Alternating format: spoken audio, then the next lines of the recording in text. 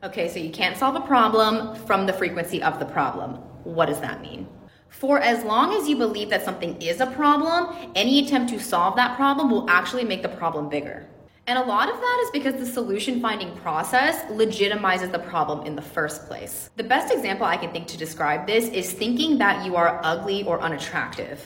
Believing that this is a problem will have you seeking solutions outside of yourself, such as changing your body, working out, putting on makeup, buying new clothes or shoes. All of these things do not actually fix the problem, which is internalized low self-worth.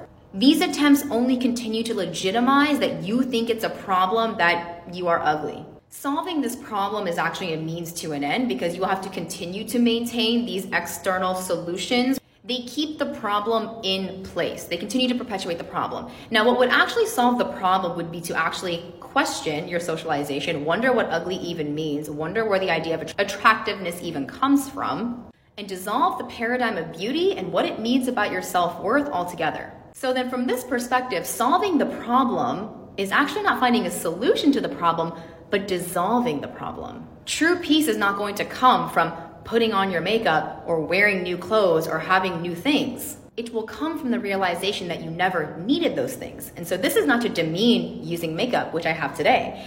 That can all be done, but this is not coming from a low self-worth place. This is coming from a creative, playful place. I don't have to do this every day to feel okay about myself. And if you watch a lot of videos that I post, I look very different in all of them. Sometimes I have makeup, sometimes I don't. I don't take any of these actions to solve a problem.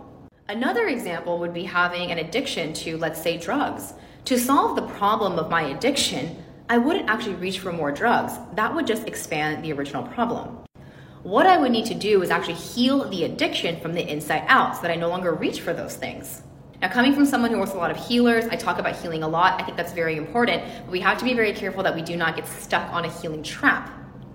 A lot of people think that they need to solve their unworthiness problem, but once again, you can't solve a problem from the frequency of that problem itself. Believing that worthiness or unworthiness exists will keep us on a wheel of trying to secure it. The only way to actually dismantle and solve this problem is to dissolve the concept of worthiness altogether. There is no worthiness to achieve. There is no unworthiness to escape from, much like there is no beauty to be achieved. Beauty and worth are to be realized through the dissolution of the beliefs that keep us from them. Shortcast Club